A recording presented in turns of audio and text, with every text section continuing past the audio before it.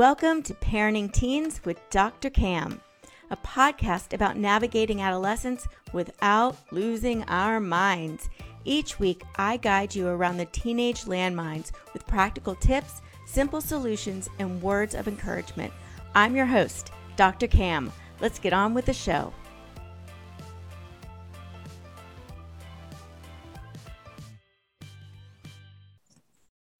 Hello, Calm Parents. Welcome back to another episode of Parenting Teens with Dr. Cam. I'm your host, Dr. Cam. If you are worried with your teen may have an eating disorder, body dysmorphia, or poor body image, this episode is for you. I'm joined by Jillian Walsh, the founder, clinical director, Nova Scotia team lead at Change Creates Change Eating Disorder Care. Jillian is both a registered dietitian and a registered psychotherapist. For the past 8 years, she has been helping children and adolescents living with eating disorders and supporting parents through their children's eating disorder recovery. Today, Jillian is going to tell us how to detect if our child has an eating disorder and how to model a positive body image and relationship with food for our teens. Welcome, Jillian. I'm so happy to have you here. Thank you, Dr. Cam. I'm delighted to be here. This is such an important topic and a topic that just weighs heavily on parents who don't know what to do or even what to look for. So let's start first. Tell us a little bit about you and how you got into focusing on eating disorders. Yeah, no, absolutely. So I started in eating disorders in about 2013. There was no intention of heading this way. It wasn't really top of mind, but I ended up getting introduced to eating disorders in my training. So that was when I started to dabble in it. And very quickly, I realized that I quite enjoyed working with this population, particularly in children and youth. And so I started to build my skill set in that. And I realized that I was able to connect with youth on a really cool level. So having lived experience myself, so I had an eating disorder growing up, that was quite, it was a foundation that really helped me understand what these folks were going through. And so it's very rare that I will actually say, hey, I can understand how that would feel.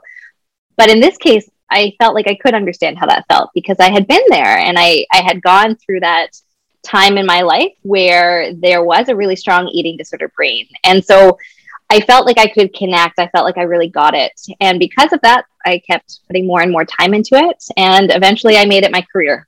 So a few years ago, I made the jump from the public healthcare system to private healthcare. And I opened up my own center. So we have Change Creates Change, which is an eating disorder center, primarily for children and youth. And we work with emerging adults right up to about 25 years old.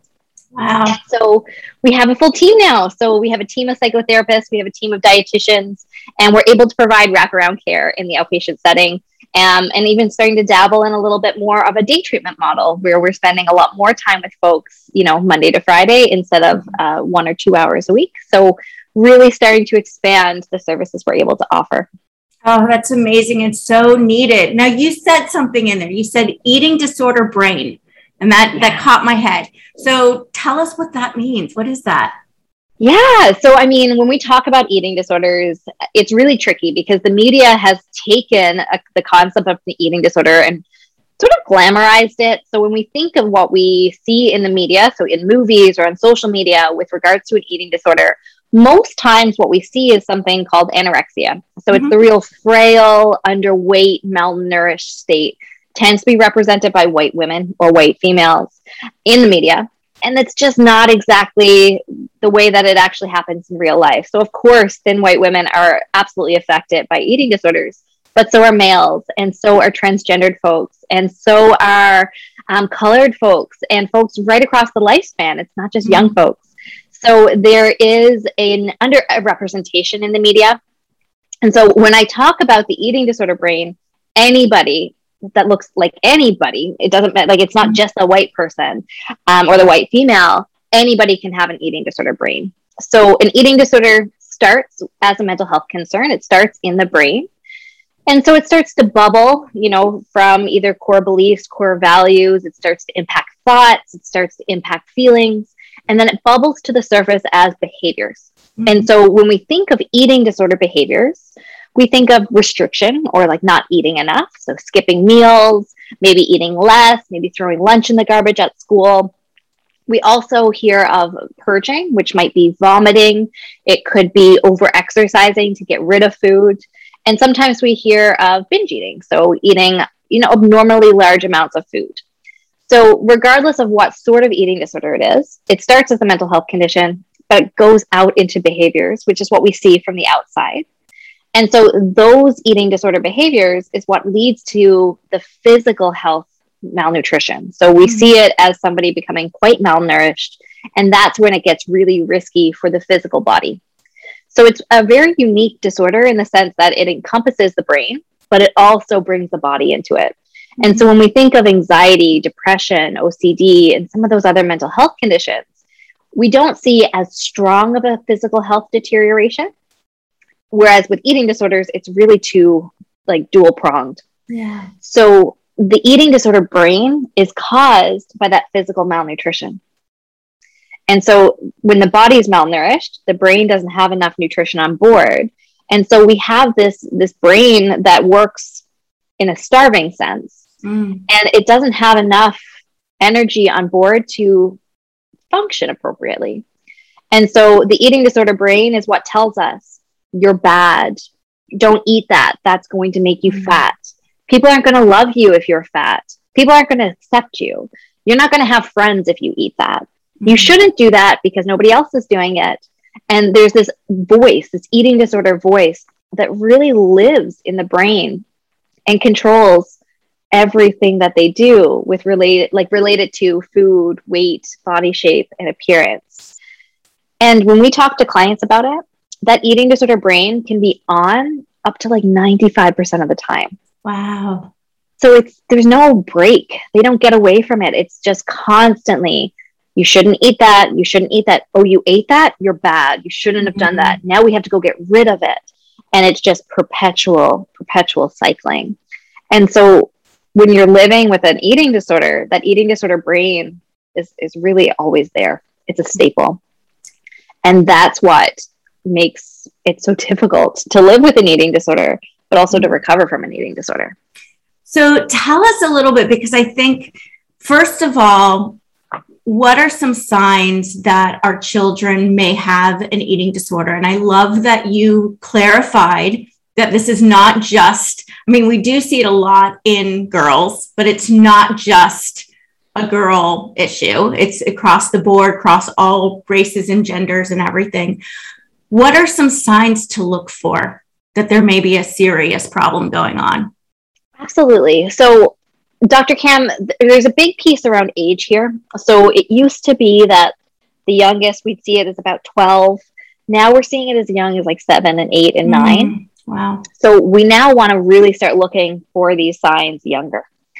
And so a big one is fear of being fat or fear of not looking like other people.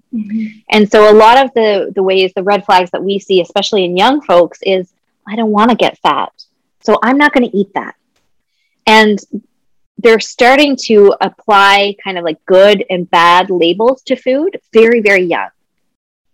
And so that's one of the red flags. If we see kids avoiding certain types of food because it's unhealthy or it's bad or it's going to make them fat, those are red flags. That means, okay, there's some thought pattern there that they are associating moral value with the type of food they're eating.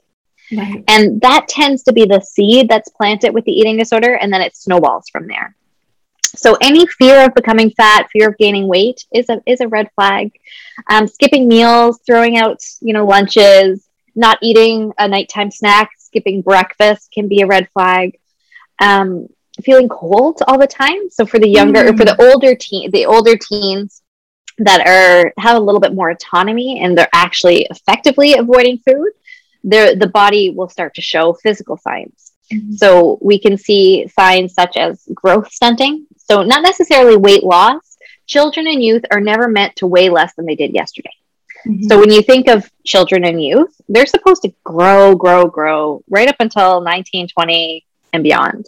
Yeah. So if a 14, 15, 16-year-old is weighing less today than they did yesterday, there's something up. Might not be an eating disorder. It could be failure to thrive. It could be a food allergy. There's lots of things that could lead to that. But it's become very normalized that folks aren't gaining weight in adolescence, and that's not okay. That's not normal. Yeah. Folks are meant to be growing. Children and youth are meant to be growing. So if you're finding that your child hasn't grown in 6 months or a year or even 2 years, that is a big red flag and should be grounds for further investigation by a doctor. Those are the big ones, like right from the get-go. A lot of the anxiety around food, like the fear of, we always hear it's a fear of getting fat or a fear of gaining weight. So if they can articulate that, that's a pretty big red flag. If they're weighing themselves and it's causing stress, I don't think any child should have access to a scale, but most kids do. And so if they are weighing themselves and it's causing distress, that's grounds for, being curious about that, looking into that a little bit. Yeah. And it's interesting because I think our society, we value thinness. And so I think that message gets perpetuated seriously. And even parents, I hear, are always encouraging their kids to lose weight because they're worried about their weight. So I think this message gets perpetuated a lot. So I have two questions I really want to address. One is, we suspect, or we know, our child has a poor relationship with food or is obsessed with their weight. What do we do? Absolutely. So it's layered. I know that's not a small question. I know that's not a small question. Yeah. Let's start. So let's kind of tease out the layers. We've got the healthcare layer, which is the eating disorder professionals that should have a medical provider, whether or not it's a nurse practitioner or a physician on the team. There should be a dietitian, there should be a therapist. So that is the professional layer. That's the real eating disorder help that most likely is going to be needed here. But then we have the layer that's closer to home. And then that's going to be the nuclear family. So, and school plays a huge role. So we've got home, which is closest. We've got the school layer, then we've got the healthcare layer. So closest to home as parents, it's really to start thinking about, how do we not do harm? How do we work with the child to reduce the fear of gaining weight and normalize that the body is meant to be changing? Trying to really lead by example that all foods can be nourishing. All foods can fit. And are we able to uncouple health from weight? So can we talk about health without saying you have to be a certain size, that you have to look a certain way? So there's a lot of unlearning because, like you mentioned, it runs deep. There's a very strong undercurrent of diet culture within our world. So we've all been susceptible to it. We've all been influenced by it. And so a lot of times parents have to unlearn first, and then they have to get their child and help with their child, or help their child unlearn some of that diet mentality, some of that like good and bad, or red foods, yellow foods, green foods. This is what schools have been teaching. Yeah. And that's not okay, because up to, 10 to 15% of folks are susceptible to an eating disorder. So maybe not everybody they teach that to will end up with an eating disorder, but 1 in 10 may. Yeah, it's a lot. And so that's a high number when we know there's another way to do it that is less harmful. Yeah. And that is teaching that all foods fit and that all foods can nourish the bodies. And there's no shame in eating all foods, and starting to really normalize that. The other piece in the home environment is really to move away from diet talk, weight talk, comparison making, taking weight scales out of the home. That is really things that can be done everywhere, with or without an eating disorder in the home, but really starting to build that foundation of wellness without having a risk of an eating disorder. Yeah. Does that make sense? Yeah, a lot. And what are some things to kind of do not do? Like, what are some of the things that we may attempt to do that really, because I like what you said, we're just trying not to do more harm while they're getting help. So what are some things that we really want to avoid doing that could cause harm? One of the biggest things as parents is to not diet themselves. Mm. So we see a lot of families that they get it. They get the eating disorder piece with the kid. They forget that it applies to themselves. Yeah. So they're all about getting their child help, getting their child to recover from an eating disorder and support them through that. But they're still dieting themselves. Mm-hmm. And so that's pretty mixed messaging. That's really mixed messaging for a child that's growing, that could be malnourished because they may be living with an eating disorder.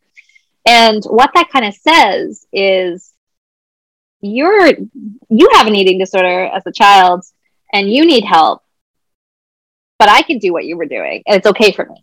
Right. Because really, dieting is the biggest precursor to eating disorders. Mm-hmm. And so skipping meals or restricting food intake or avoiding carbohydrates or refined sugar or dairy or whatever, right? There's all kinds of fads out there. It's when we try and treat the eating disorder in a silo, but all the diet culture still happens, that's really tricky. Yeah. So I encourage parents to really let go of dieting, to actually remove diet products from the home. So no diet sodas, no light sour cream, no light salad dressing, no artificial sweetener, because what's that saying? That's really saying that these foods aren't meant to taste the way they were made to be like the way they naturally occur. So we now chemically alter them so that they are less in the body, so that they provide less nourishment and less nutrition. When you say it that way, it really doesn't make sense, right? Like, why are we chemically altering sour cream, for example, to provide less energy if that's the way it was meant to exist? And so we really do discourage like having those diet products in the home. We usually encourage folks to do a full kitchen overhaul and go through and say, okay, how has diet culture implemented or impacted our home? Mm. Is there diet products in the fridge, in the cupboards? Is there diet pills in the medicine cabinet? Is there a weight scale in the bathroom? Are we pushing ourselves to exercise when we actually don't want to? And so a lot of times these behaviors that are actually risk factors for eating disorders are really normalized in society. And so it's the unlearning piece. Can we go through and not do those things in order to best support the children in our home? So Jillian, as you're describing this, I mean, I'm processing in my head going, but so many of these things are exactly what we've been taught to do to be healthy and to teach our kids to be healthy. So much of what you're saying makes sense. It's also very counter to pretty much everything we've learned. So Absolutely. How do we address the need to be healthy without impacting their sense of like diet, and how do we create a healthy relationship with food? Let me just put that. How do we do that? Yeah. No, and that's exactly it, Dr. Kim. And it's nuanced. It's not easy, right? Because as a society, we've been taught some stuff that doesn't make sense anymore. And it's kind of been misproven. But when we think about food, you know, in the past few decades, there's been a lot of commercialization of food. There's been a lot of advertising. If you go into any grocery store, you can see how much money is put into advertising and marketing, right? And so there's a lot of money being made on these diet products, on these altered foods. So we have to think about that. We have to think about, why is it that the loudest message is about the diet products, is about being quote unquote healthy? And I mean, as myself, I'm an entrepreneur now. I have a private center. I can see how that message is loudest because they have the most money. And with all of that power behind marketing, we can make anything sound right. And so a lot of these companies that do benefit and profit off the dieting industry are loud because they've got the money to. And so the dieting industry is like $1 billion industry, if not more. And 95% of diets fail. So these people are always coming back. It's like a revolving door. So the money just keeps coming. And so that's most likely why you've heard it. That's most likely why it's so ingrained. Because most of us have watched TV. Most of us shop at the grocery store. Most of us listen to the radio, and we pick up on trends with our peers. And it's entrenched. It runs really, really deep. So when we say like, how do we build a positive relationship with food? And you'll notice I avoid the words healthy and unhealthy. So the words healthy and unhealthy, just as an aside, for me, they've been co-opted by diet culture. Interesting. So I don't use those words because, again, it gives us this moral value. It gives us, well, healthy is good and unhealthy is bad. So instead, I say, okay, what does our bodies need to be well? Well, scientifically, we know that our body needs fluid. It doesn't always have to be water. You know, it can be milk, it can be juice, it can be coffee, it can be all kinds of things. All fluids are actually hydrating. Now, diet culture will tell you, don't drink your calories, right? Why is that? Well, my gosh, there's a whole lot of diet products out there that are 0 calorie. It might cost you $4, you know? Right.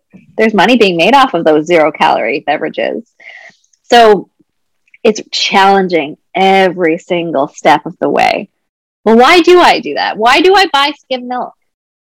Is it because I grew up with it? Is it because I feel like it's less calories? Do I like the taste of it? And challenge that and start to maybe rewrite some of your learning. Rewrite that script in your household. And for me, I did have skim milk for a while, like for years. And finally I was like, I don't like this. This tastes like watered down milk. Like, why do I do this? And so I even had to relearn myself. Like, oh, wait, I'm in control of my groceries now. I can buy whole milk. I can buy whatever kind of milk I want. And so it's having the freedom to do that. It's giving yourself that permission to make choices for you and not making choices for the social norm or for the social expectations. And as parents, we've got to model this because if we're not modeling it, it's going to feel so inauthentic. And we hear it. I hear it from the clients. Like I hear it from the kids because we work primarily with youth. They're like, yeah, mom's really not doing what she's saying she's doing.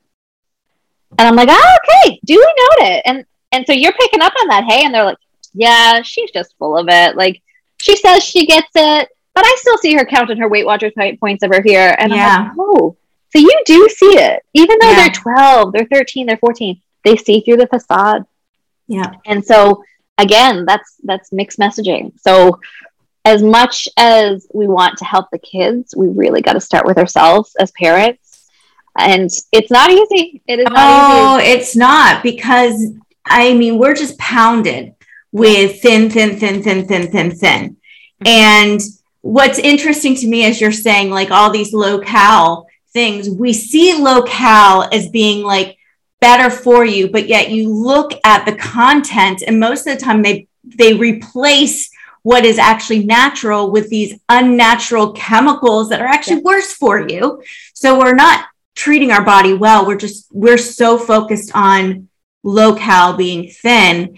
And so part of this story that we need to change too is what does healthy look like? Yeah. And like my daughter and I watch Project Runway. We love those things. And I love now because in the past several years, they've had all shapes and sizes. They've had all genders. And so just that, seeing how we as a society are defining what beautiful is and what healthy looks like. And that's a slow process, but we've been told these messages that are lies and we believe them. And we're passing those on to our kids, and it's not healthy to be like that. Yeah. And so we're trying to create something that's not naturally who we are. So I think that I'm just like, right. That's a big thing. And so our kids are trying to fit into these expectations. And that is key. What you just said about fitting in, it's conforming. And you know what? I remember the stress of not fitting in. I remember like that was hard as well. And so a lot of what we focus on now is who are you as an individual, as an authentic person? Like, who are you? Do you actually want to drink skim milk? Maybe you do. And if you do, you do you, because if that's authentically who you are, you do you. But truly at the core, is that who you are? Yeah. And we do a lot of identity stuff, like identity work of like, who are you? You know, do you value that because your family unit values that? Do you value that because your peer group at school values that? Are you within a system, you know, whether or not it's sports or recreation, whatever sort of groups they're in, are they conforming to those around them? Yeah. And there's a lot of that happening. There's a lot of conforming. And even just this thinness, being thin is conforming to societal standards. Yeah. A lot of bodies aren't meant to be thin. Genetically, they're not meant to be thin. And so we're creating havoc within this person, within their body, within their brain, just to conform. Yeah. And that will never feel okay because it's not authentically who they are. It will always feel incongruent, and that will pop up in many different ways. Sometimes it pops up as an eating disorder. Sometimes it's substance use. Sometimes it's anxiety, depression, but it's not benign. And so it pops up in some way. And for us over here, we see it when it pops up as an eating disorder, but it can pop up in a myriad of ways. It can. And I think, you know, this other thing that's like going through my head as you're talking is this whole idea of, you know, a lot of parents and I hear this across a lot of things, not just weight, but it's like they're trying to protect their kids from being bullied. And they're like, if my child's overweight, they're going to be bullied. And I'm thinking what we need to change is the fact that it's not the kid's weight that needs to change. It's the fact that why are we bullying because of weight? What is the mindset that we're teaching kids where they see that it's okay to bully and that weight is something to bully about? That's what needs changed, not our kids being thinner. And I think that's a really big, that's a big change. So it's helping our kids be comfortable and confident in who they are and give them the foundation that who they are is okay, despite what other people may say, because they're saying it from a place of, you know, of this false belief that they've learned. Absolutely. And Dr. Cam, the biggest piece here is sizeism, right? So sizeism is the last ism that's socially acceptable. So racism is still not, right? I know. But think about all the other ones. Sexism, ageism, ableism, racism, none of those are socially acceptable. We've done a really good job of overcoming that hurdle. But yet sizeism still exists and is socially accepted. Because people have attributed traits to people that are not small as being someone that's lazy or not, like, we've attributed certain characteristics to those people that says you could make a choice and you're choosing this. And I think that's one of the reasons. And Dr. Cam, as you say that, doesn't that sound familiar to homophobia? Yeah. 20, 30 years ago? That was a choice. Transgender. Yeah. So it's coming. I think it's coming. I think the world is shifting to start to realize that, okay, being a different size doesn't make us any less of a human and less worthy.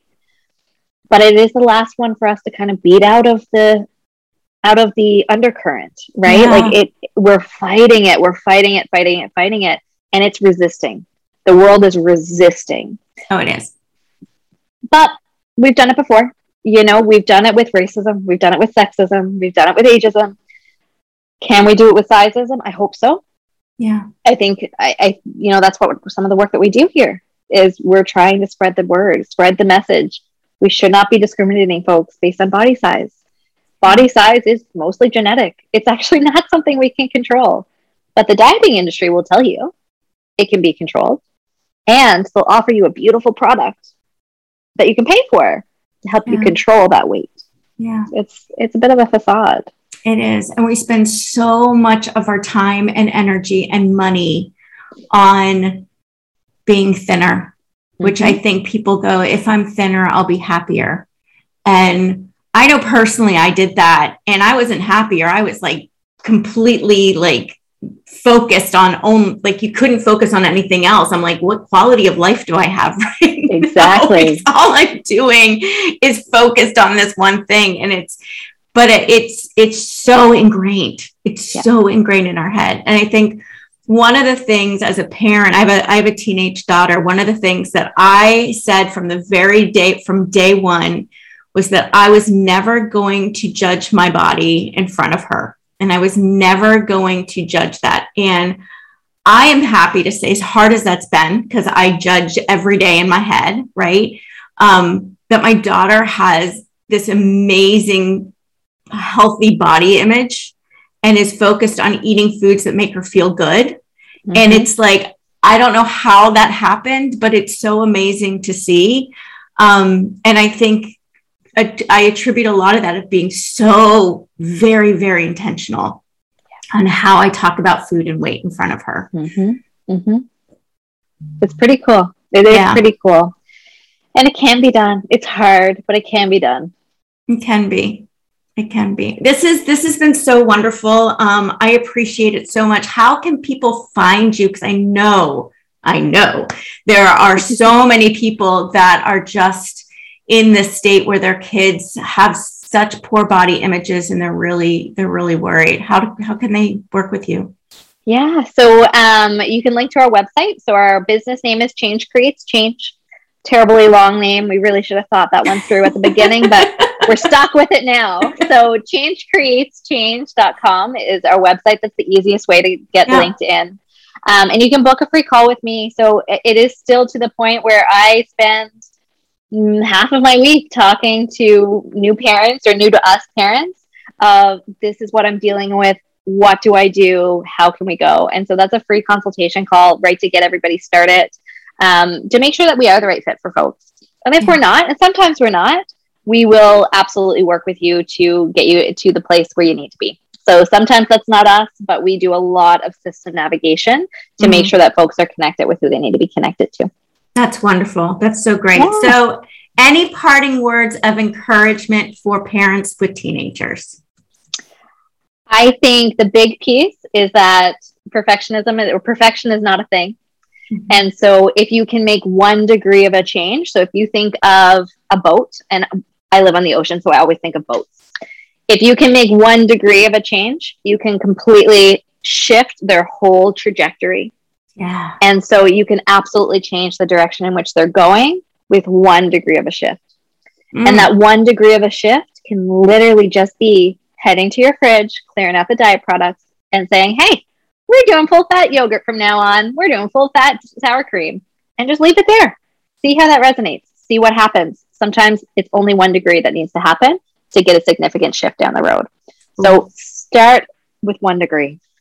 It can sound like a lot. We just want that 1 degree shift. I love that. And it is that 1 little degree sends you completely in a different direction. That's amazing. Totally different. Yeah. So helpful. Thank you, Jillian. I'm so grateful you could join us today. Yes. Thank you for having me. And thank you, parents, for taking time out of your busy day to spend with us. If you want to learn more about how to help your teens thrive, you can grab my top 10 secrets for raising teens at askdrcam.com/parenting tips. Finally, if you enjoyed this episode and all the helpful strategies Jillian shared with us, please take a quick moment to rate and review. This helps other parents like you find this show. I encourage you to share it with a friend as well. Until next time, have a peaceful, positive, calm day. And that's a wrap. Thanks for joining me today on Parenting Teens with Dr. Cam. Make sure to visit my website, www.askdrcam.com, where you can subscribe to the show in iTunes, Stitcher, or via RSS, so you'll never miss a show again. While you're at it, if you found value in this episode, I'd appreciate a rating on iTunes, and hey, why not share it with a friend too? Be sure to tune in to my next episode. And remember, parenting teens may not be easy, but with my help, it can be a whole lot easier than this.